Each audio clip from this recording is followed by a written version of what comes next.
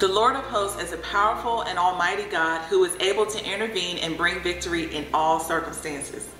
This title speaks to the fact that God has infinite resources and power, and all things are at his disposal to ensure his will is accomplished. It is a reminder that God is a self-existent creator and sustainer of all things, and that he is the king and ruler of the entire universe. As we face battles in our lives, we can take comfort in the fact that the Lord of hosts is with us. We can trust that the Lord has power and supremacy over all creation, both natural and supernatural, and he will fight for us.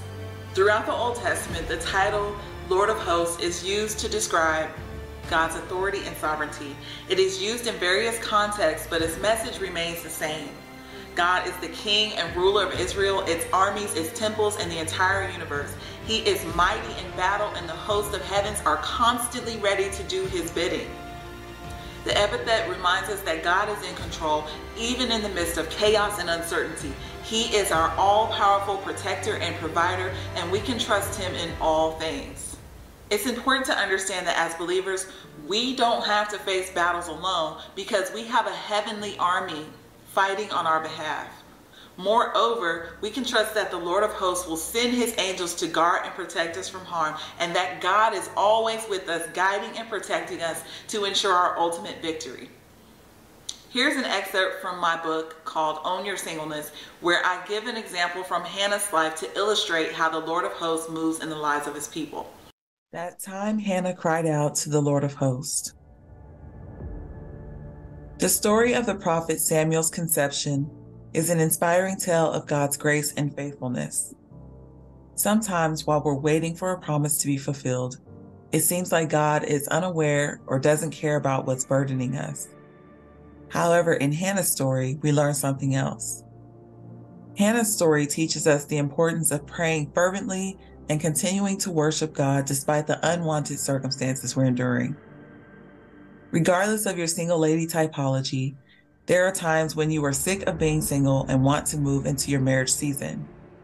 Hannah's story offers wisdom about how to live and wait well in every season. From an objective point of view, Hannah had it rough.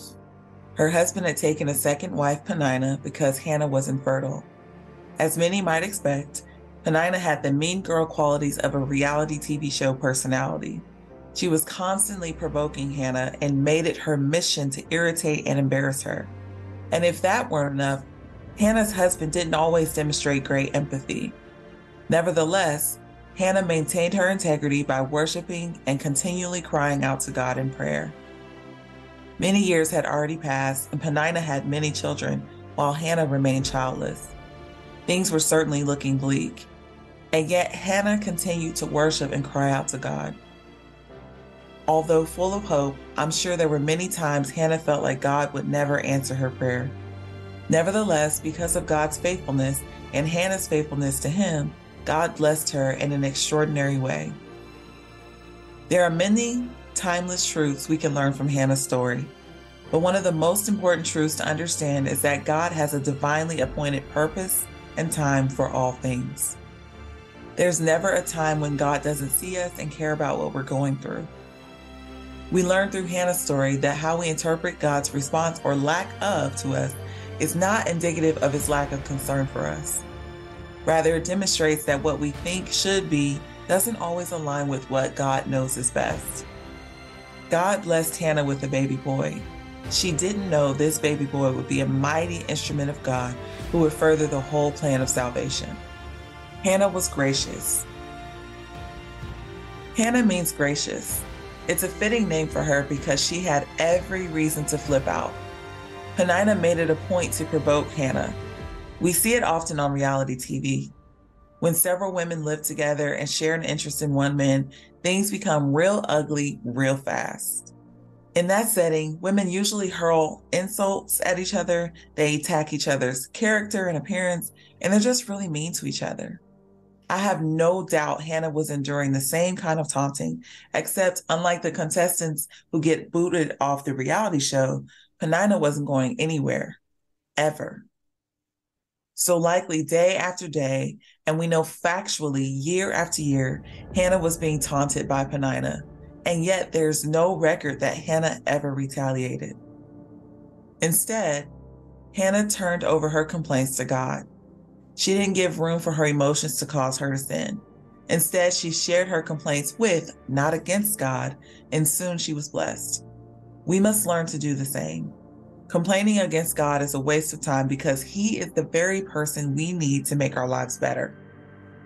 I heard a preacher put it this way: if you believe God is the one who made you sick and you resent Him for that, then how can you by faith also ask Him to heal you? We know from the passage that God is the one who closed Hannah's womb. Still, instead of griping, she poured out the pain of her soul to God. Hannah cried out to God by calling Him Lord of Hosts in recognition that He could command all things in heaven and earth, even in her body, to come into alignment with His will. Lord of Hosts means that all created agencies and forces are under the lordship and dominion of Yahweh, who made and maintains them. This name is used to express Yahweh's great power. So by calling Him Lord of Hosts, Hannah was communicating that the same all-powerful God who closed her womb, which could be opened by no natural or spiritual entity, is the same all-powerful God who can't open her womb, which no natural or spiritual entity could shut.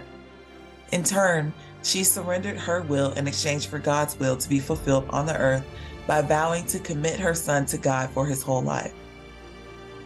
When we believers find ourselves in difficult situations, we should commit our desires to God in prayer. In prayer, we should seek what is best for God primarily because the purpose of prayer is to enable us to accomplish God's will, not get Him to do our will.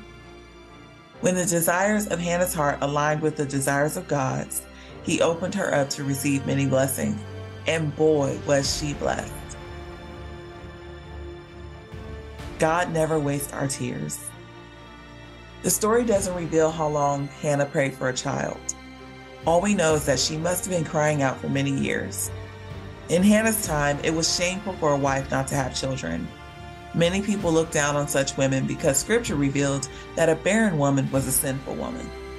Then, to add insult to injury, Elkanah took a second wife so she could have his children. And this second wife was a pain.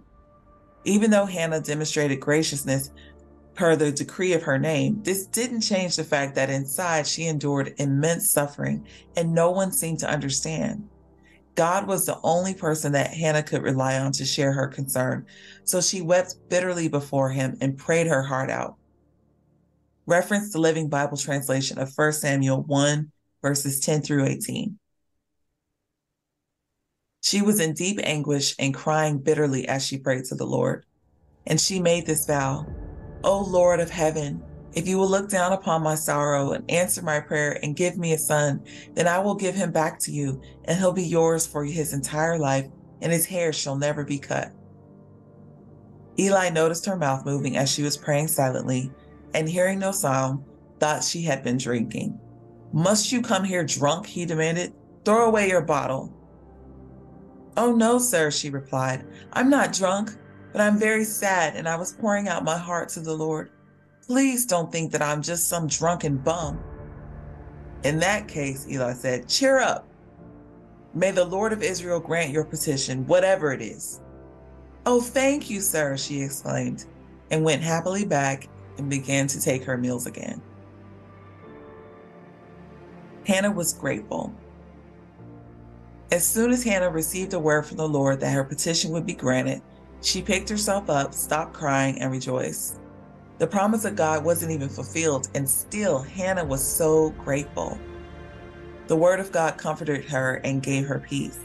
She was able to live joyfully because she believed God. When her son was born, she celebrated by acknowledging that God answered her prayer. After she weaned her son and fulfilled her promise to dedicate him to the Lord for all the days of his life, she celebrated.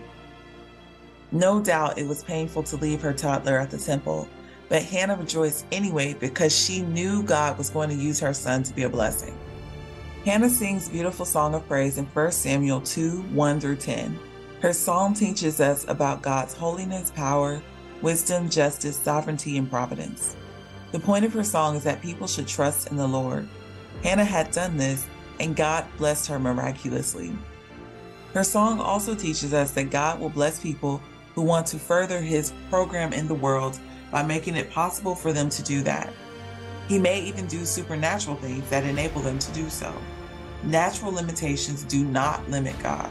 Knowledge of what God has revealed about Himself and His program is what God uses to inspire trust in Himself and interest in His program. God may even reverse the fortunes of people in response to their response to His will.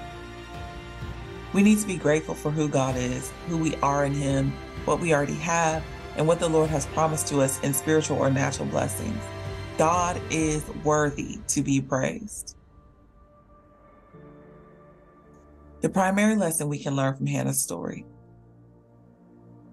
The primary lesson we can learn from Hannah's story is that when we remain faithful to God, who is faithful, He will demonstrate His faithfulness. Hannah's story illustrates the importance of waiting well, as evidenced by praying fervently, trusting and worshiping God, and remaining faithful to Him no matter how bleak our circumstances appear to be.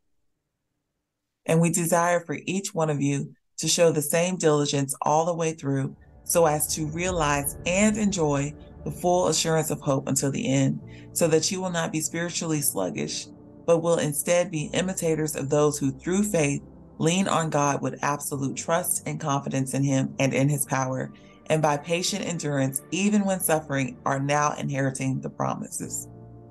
Hebrews 6:11-12 Amplified Bible.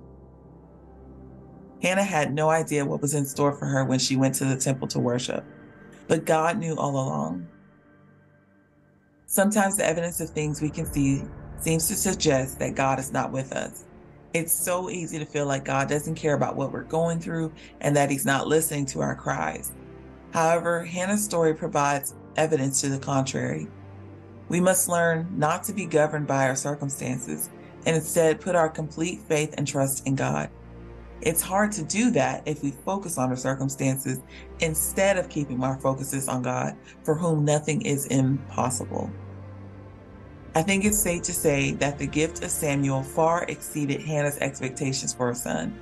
She wanted a son, and God blessed her with a prophet who would literally change nations. And just as the Lord of hosts moved heaven and earth to release Hannah from barrenness, all things are at His disposal to transform your life as well. So submit to God's will, love, and trust Him.